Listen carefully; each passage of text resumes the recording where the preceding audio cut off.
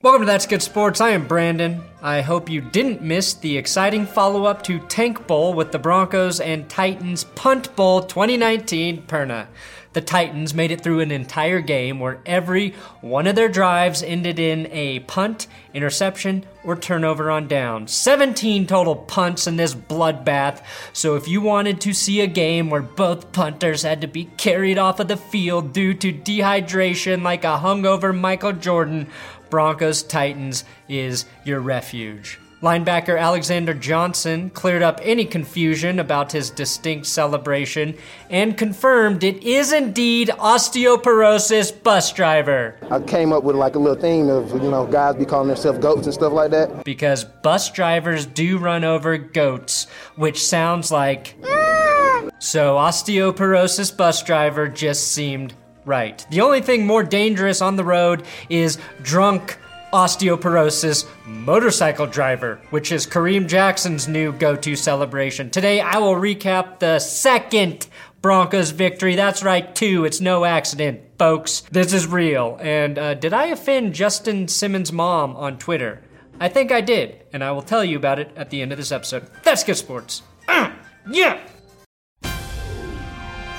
This is your daily NFL podcast of That's Good Sports. It's football that's good. When you're selling online, getting your orders out can be a real pain. That's why you need ShipStation.com. It's the fastest, easiest, and most affordable way to manage and ship your orders. ShipStation helps you get orders out quickly, save money on shipping costs, and keep your customers happy. No matter what you're selling, ShipStation brings all your orders into one simple interface, managed from anywhere, even your cell phone.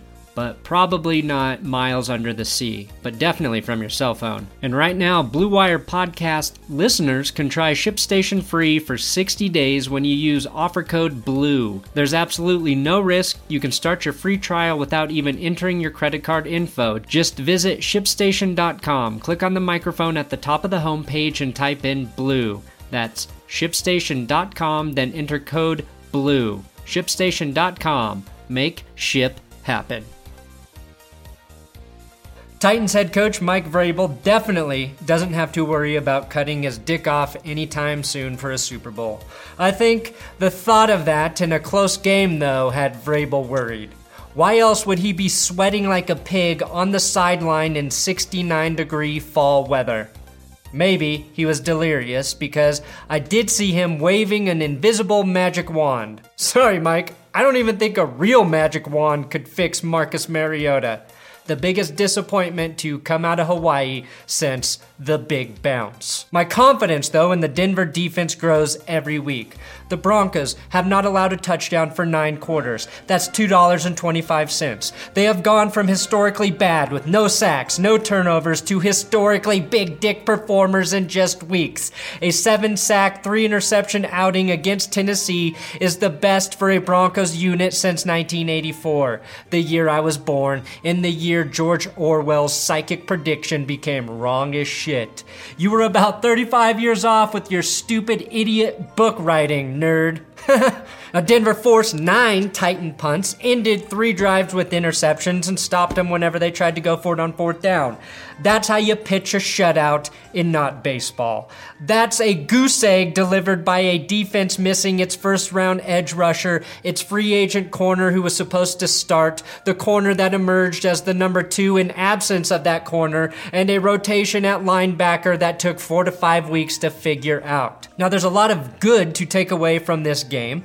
Brandon McManus was loose. The Gooch was loose, and he nailed all 3 of his field goals, and he broke his streak of missing 7 straight kicks over 50 yards. Returner Deontay Spencer is looking like a key find for the Broncos punt return game. He had a 42-yard return featuring the best block I've ever witnessed, which set up the first 3 points of the game for the Broncos. However, the Broncos offense is starting to concern me. Emmanuel Sanders was injured in this game. Life without Emmanuel. The worst Lifetime movie of the week I can imagine. Tennessee lost one of their best defensive players on the opening drive in linebacker Jayon Brown, and Denver still couldn't score a touchdown until the 3rd quarter. Ryan Tannehill also enters the game in the third quarter, and with nearly half the passing attempts, almost outthrew Joe Flacco. Joe had a cool 177 passing yards, 0 touchdowns, and another interception. Now, Chris Harris Jr. was the first player to pick off Marcus Mariota in this game, but it wasn't until a second-half interception from Justin Simmons that the Broncos found the end zone. Without that pick, and without Spencer's big return, we may have watched the Broncos in a 3-0 victory. The second Broncos field goal was set up by Joe Flacco getting super horny again and going balls deep for Courtland Sutton. The most sexual duo in the league. Maybe the real reason Mike Vrabel was so hot and bothered on the sideline. My point, the Denver offense was essentially productive enough to muster a field goal on its own merit. The only thing worse than seeing your first-round tight end completely lose a poorly underthrown ball in the devil's eye, aka the sun, is calling this exact play in the prediction episode. Now, he's not underrated, but my biggest fear is safety Kevin Byard picking off a Joe Flacco deep ball. After that third quarter Justin Simmons pick, Royce Freeman took a short pass 19 yards to the right side. Then wide receiver Deshaun Hamilton carved out 13 as he filled in for Emmanuel Sanders, and Mr. Colorado himself ended the only touchdown drive of the game with the short but dynamic run into the end zone. Jano goes right, Lindsey goes left, and Denver makes a boring, smash-mouth, old-school football game mildly interesting for a moment. And like the rest of the NFL, this game was heavily over-officiated. Derek Wolfe was flagged on the Chris Harris Jr. interception for lightly pushing Marcus Mariota's shoulder. Wolfe also had a stupid holding penalty. Despite that great play, the Broncos are 100% cursed within the final 2 minutes of the half. It is where all bad things happen to this team. Courtland Sutton also flagged for offensive pass interference, which is a shame Vic Fangio couldn't challenge because it happened within 2 minutes of the half. I really wanted to see Vic lose a pass interference challenge like every other coach in the NFL. You're no head coach until the refs clearly ignore visual evidence in attempt to keep Las Vegas happy. The bad news is not a single person earned the Big Dick Player Award. The good news is that's because too many guys on defense are playing too well right now. DeMarcus Walker may be the most improved now that he doesn't have suck-ass coaches telling him what to do. VJ's Arizona defense is currently giving up the 4th most points per game and the 3rd most yards per game. Corner Devontae Harris is playing admirably in place of Devontae Bosby. Derek Wolfe had 2 sacks, Alexander Johnson a sack and a half and 9 tackles, 3 picks between Chris Harris, Justin Simmons, and Kareem Jackson, and Strap Harris allowed 0 catches on the day. The Broncos secondary could have had the deadliest group of shared names had Bosby not been injured. There was Devontae Bosby, Devontae Harris, and Chris Harris. At least with Shelby Harris up front, we have a trifecta of Harrises. So, just one extra Big Dick Award for all of the guys to share. I do have to question Derrick Henry's armadillo tail. Don't get me wrong, I think it's cool, and I know he can't cut it off because his brain stems have started to grow nerves into it. But as a running back, is the armadillo really the animal spirit powers you want to harness? Well, armadillos are armored and fast, but they're most famous for getting run over on Texas highways. A lot like the Cowboys' playoff chances every week. I mean, 15 carries for 28 yards on a 1.9 yard per carry average really isn't even worthy of the armadillo. That was by far Henry's worst performance of the season, so credit the Broncos' run defense and Marcus Mariota for the assist and being absolutely no threat throwing the football.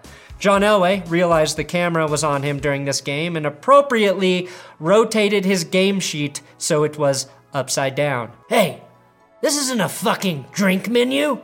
Somebody bring me whatever the upside down word is for scotch, pronto. Now, historically speaking, I only do bad poetry for Phillip Rivers and Cam Newton once, but per request you have asked, I bring it back for Marcus Mariota. And I do feel like I have enough material to work with as long as I throw in Ryan Tannehill in this week's edition of Bad Poetry. Mariota, Mariota, you are not the GOATA. You threw 2 picks. 2 more than your quota. You were intercepted by Harris and Simmons. That's so bad, I hope you only get paid in persimmons. A fruit so boring, just like your offense, the Japanese dry it out to make hashigaki. I can easily think of another Japanese phrase to rhyme with hashigaki, but I won't say it today. Mariota, Mariota, I know you're not much of a talker. Maybe that's why your biggest weakness is the Broncos walker. Now, Marcus, I hate to be mean, but you can't even throw a fucking screen. The Titans acquired wide receiver Adam Humphries to make their offense fire like pistons. I can't believe I have to say he may have been better with Jameis Winston. Mariota, Mariota, you were sacked by a wolf on a full moon. It must mean your career as a starter will be over soon. You were benched by Vrabel because your arm was not able. So sit back and relax in the QB stable. Stability at QB is something Tennessee will never see. And once his mustache got the itch, he knew Mariota he had to ditch. So Tannehill, Tannehill, you looked much better, but better's not best when your final score is also a letter. I know you're glad just not to be a Dolphin, where you were ignored. But even Miami put points on the board. You still have a hot wife, so as bad as this went, your only real worry is a Musburger named Brent. Perhaps you will start the rest of the season, but you won't see the field when they draft Jacob Eason. Mariota and Tannehill, when you get beat, look to the elite, Joe. And when you make a shitty throw, say, my bad, for there's another down to be had. There are some passes you just can't have back, especially the ones you throw off a no offense back. Bad poetry. Wesley Woodyard, of course, returned to Denver for the first time since 2013, and he hit Joe Flacco as hard as I would have liked him to do in 2013 in the playoff game between the Broncos and the Ravens. Well, I guess it's better late than never, Wesley. During the game, I did tweet that Justin Simmons may be turnover cursed, because last week he fumbled after his interception, and this week a fumble was negated because his foot was out of bounds when he touched the fumbling ball. He of course made up for it later with an interception, but his mom responded to my tweet today, or maybe not. Disappointed in protective mother face emoji. I think that's what that is. I like Justin Simmons, and I now like him more, knowing that if I tweet something bad about him, his mom will most certainly kick my ass. So, I apologize, Kimberly Simmons. I do respect your son. Don't ever forget how much I respect Justin Simmons. Especially as I say he deserves a big new contract from the Broncos. Thanks for watching another episode of That's Good Sports. Please subscribe here on YouTube. Chiefs Broncos coming up Thursday night. Oh my God.